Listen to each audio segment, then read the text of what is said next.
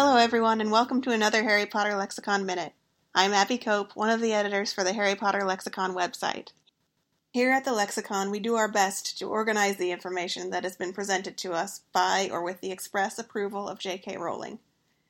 It's an important job because this fictional world of hers is an escape for many people, and in order to escape to that world, we need it to feel grounded in consistent ideas. Occasionally, because the world is actually fictional and no one is perfect, we do see some inconsistencies crop up. And in a fandom like Harry Potter, the popular fan choices are to complain or speculate. The wonderful thing about the wizarding world is that as it contains magic and is fictional, there aren't many inconsistencies that can't be manipulated into consistencies with a little creativity. Whether that creativity cheapens the story or enriches it is kind of up to the individual fan. My larger point here, though, is to say that canon is not meant to be an assessment of value.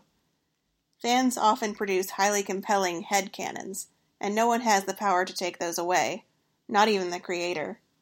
Fan fiction is not truly less real than the fiction of the original author. Both are equally fictional.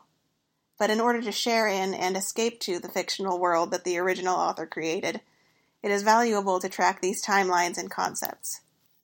Children who are growing up right now don't have the experience that many of us had, of waiting years for the next installment and spending those years speculating and crafting theories, reading and writing fan fiction, and creating and interacting with other forms of fan art.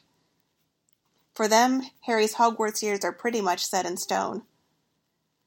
True, there are periods of time that are skipped, often brushed over with a scenic seasonal transition sentence.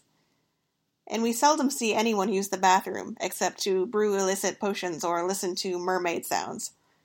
But we are supposed to believe as fans that the important details have been provided to us. And that can be a little upsetting. When a character dies, and that's not in our headcanon, we feel bereft on multiple levels.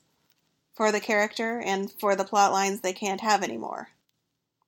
But the beauty of a fictional magical world is that we can all imagine how things would be if they went differently.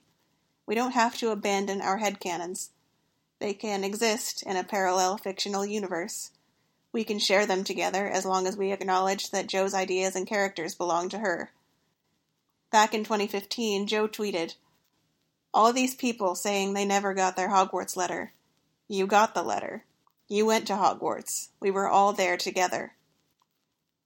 We were and we weren't. But it feels like we were, right? We all know what happened, and we know how it felt.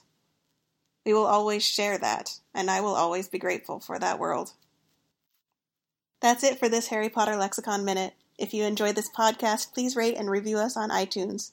And for more Harry Potter canon, check us out at www.hp-lexicon.org. Thanks for listening.